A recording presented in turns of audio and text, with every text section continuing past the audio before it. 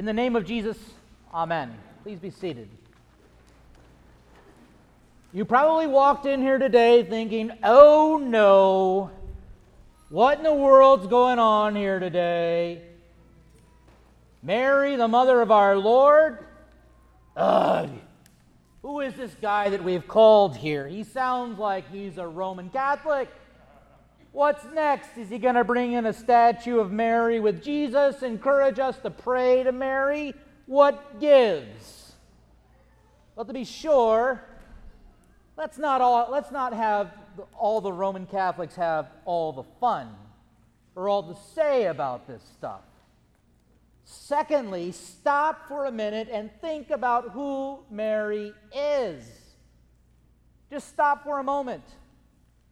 Our Lutheran confessions talk of her being the mother of God, and you might say, whoa, wait a minute here, but when you think about Jesus, who is Jesus? God.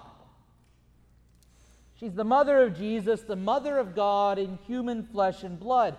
Think about your own mother and maybe how you view her. She gave birth to you. I brought you into this world, she might say, and she raised you.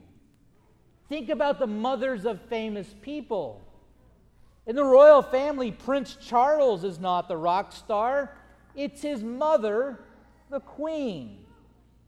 If we can set aside days for Peter, James, and John, and Paul, or even more so if we can name our churches after Matthew, Mark, and Luke, I grew up at St. James Lutheran Church, then we can certainly take one little hour and talk about Mary, the birth of our Savior. In fact, Luther himself preached most of his sermons at a church called St. Mary's. So don't flip out. I'm not trying to be like the people across the street. I'm not going to ask you to have a statue of Mary or to pass out rosary beads as you leave here today. But I will point to you, Mary, as a wonderful example of the Christian faith, because Mary will always point you to her son, Jesus. I'm not really sure what Mary and Elizabeth had planned for the rest of their lives. I really don't know what they wanted to do with their lives. And aside from faithfulness in the Christian faith, we can't really assume anything. But what we know from Mary and Elizabeth today, God had completely different plans. He drastically changed the course of their lives. Here you heard today about two women who should not be pregnant. A young woman engaged, but not yet married. She would not have had a child yet. And an old woman who had settled in her life as being childless, given up the hope of motherhood. I see these two women today, and one carrying Jesus and one carrying John, and I wonder how puzzled they might have been. This wasn't in our plans. Who saw this coming, right? Do you have plans? Have you got plans written down on your calendar? Have you had plans for maybe this year? Was there something that you wanted to get done this year? I may not be completely certain, but I'm almost positive that maybe your plans didn't quite pan out this year, maybe as you thought they would. Maybe like last year. Doesn't it seem like we've gone back in time and are living in August of 2020? Some things have changed, yet some things are still the same. This year certainly hasn't gone to my plans, and I'm sure you could probably think of something as well. Mary goes to spend time with her cousin Elizabeth. And when she comes near, the baby in Elizabeth's womb leaps for joy. There they are, two women whose plans have been ignored by God and whose lives have taken drastically different directions than they could have ever imagined. Mary, of course, will continue to raise her son, Jesus. And Lord knows that was quite an adventure. She has had angels visit her to tell her that she's going to carry the Son of God. She is present at Jesus' first miracle. And you'll notice there what Mary likes to do. My son. Go talk to my son. Do whatever he tells you. That's how we want to view Mary. She is present at Jesus' hour of glory as she sees him lifted up on the cross for the salvation of the whole world. She's even there at the upper room of Pentecost.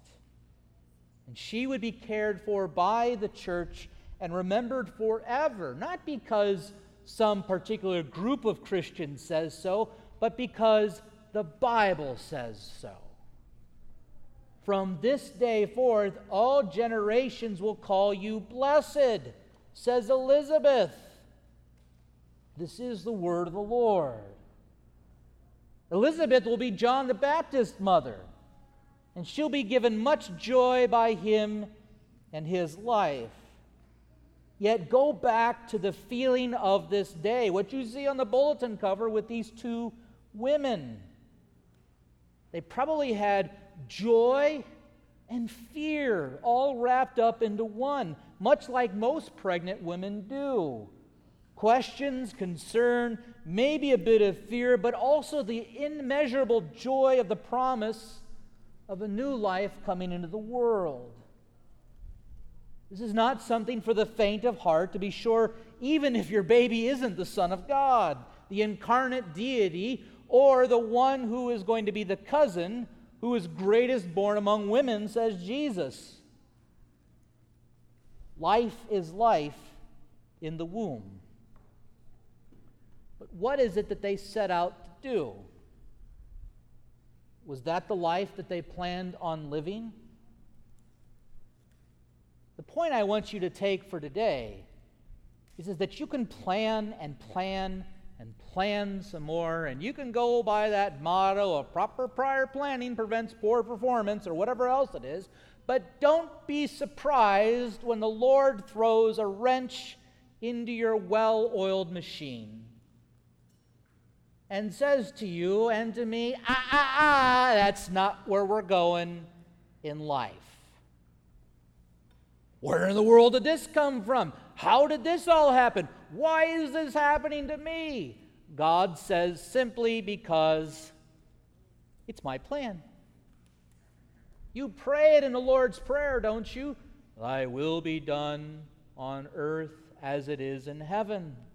Not my will, but thy will, God. And God says, yes, yes, it shall be so. The Lord interrupts your plans with something else, something different, something that you certainly didn't see coming. But even when you're sitting there with the questions and concerns and fears, I want you to also think that this is something better than what you had planned. Huh? Something better? Yes. God's will is always good and perfect and right. What was Mary's plan? Who knows? She's a young teenage girl. She's been engaged to be married. She had her whole life to look forward to with Joseph and the carpentry business and whatever else it is that they had planned. And God says, put the brake, throw in the wrench in the machine. I need you to do something else. She was certainly given something greater than she could have ever hoped for. And so with Elizabeth. What is your plan for this life? What is your plan for the rest of this year and for 2022 and beyond if we make it that far? No matter what you have planned, you need to be okay with those plans falling apart. You really do. Don't be anxious about anything, but in every situation, by prayer and petition, with thanksgiving, present your requests to God. Your plans didn't work out? That's okay. Let it go. You must also prepare, though, to rejoice. Rejoice always. But I'm not getting my way. Rejoice. God is in control. It's so easy for me to make an idol out of my goals and my plans and my success, and I'm sure you're the same way as well. I think I'm locked into good gear, and next thing you know, the car changes direction, and I'm going back where I came from. The same happens to you as well. Our goals, our plans, our success can be very convenient idols. They can be things that we bow down to day by day and give up virtually everything and everyone around us to see them succeed. What is it that you want? What is it that you are planning? And even more so, does faithfulness to God and fervent love toward your neighbor factor into this? Faithfulness is certainly enough, because faithfulness brings Jesus, and Jesus is always more than enough. And in the middle of this all, no matter what happens, rejoice. Always, I say again, rejoice. Look at what happened with Mary and Elizabeth. The mere presence of Jesus Christ in Mary's womb was enough to inspire John the Baptist, who was in his mother's womb, to leap for joy. This baby that Elizabeth had never seen, or Mary had never seen, leaps for joy when he comes into the presence of Christ. Think of that for a moment. Two babies that recognize one another while still in their mother's wombs, and they are joyful. What else could they be? They're safe, they're secure, they have everything that they need, and now they have one another. This should also make us, for a moment, take a pause and show us how vitally important life is in the womb. How vitally important our unborn children are. God knows who they are because He has been there Himself in the womb, just like you and me. God knows who our unborn children are because He knits them together in their mother's womb. They are truly God's human creation at the time of conception, all the way to their last day. Forget about Mary for a moment and just rejoice at what is happening in the womb. This is why I've always told women who are pregnant that some of the absolute best prenatal care they could ever receive is to be at this place, to hear God's word, because it's not just them that are hearing God's word and receiving God's presence, so are the unborn. What a great example of faith. John the Baptist leaps for joy. The first few chapters of Luke's gospel, if you go back and read it, is all like this. There's singing, there's rejoicing all over the place. It's extremely joyful because Jesus is broken into the world to save us, His people. They're singing and rejoicing even though their plans are not going as they desired. Why? Because Jesus is present with them. What are your plans? How do you view a good life, a fulfilled life? Does it include Jesus?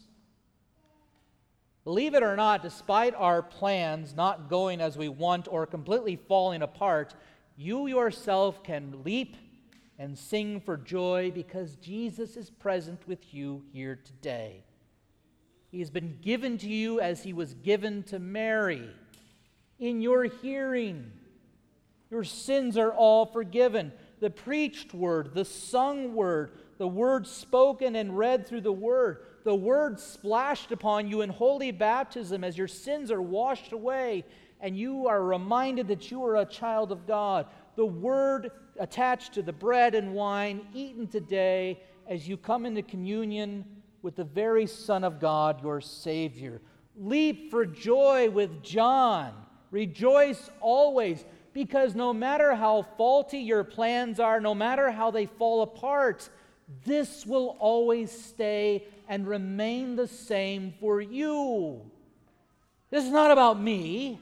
It's not about you. It's about Jesus coming to you and setting everything straight for you when the world seems to be falling apart. The salvation of the world has come for you in Jesus Christ. In here, at this place, in the womb of the church. And anything is possible when we look to Jesus. So have I calmed your fears down about Mary a little bit? What about her? It's really simple. We give thanks to God because she simply by faith looked to God and said, "Let it be done according to your word." And because of her, your salvation came into the world through her Son. She really is blessed among women. What can you take from Mary? It's simple.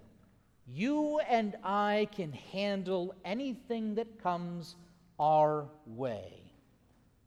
For everything given to you is a gift from God, where there is blessing and joy, or sometimes testing, trials, and the need for patience. You can handle all things through Christ who strengthens you.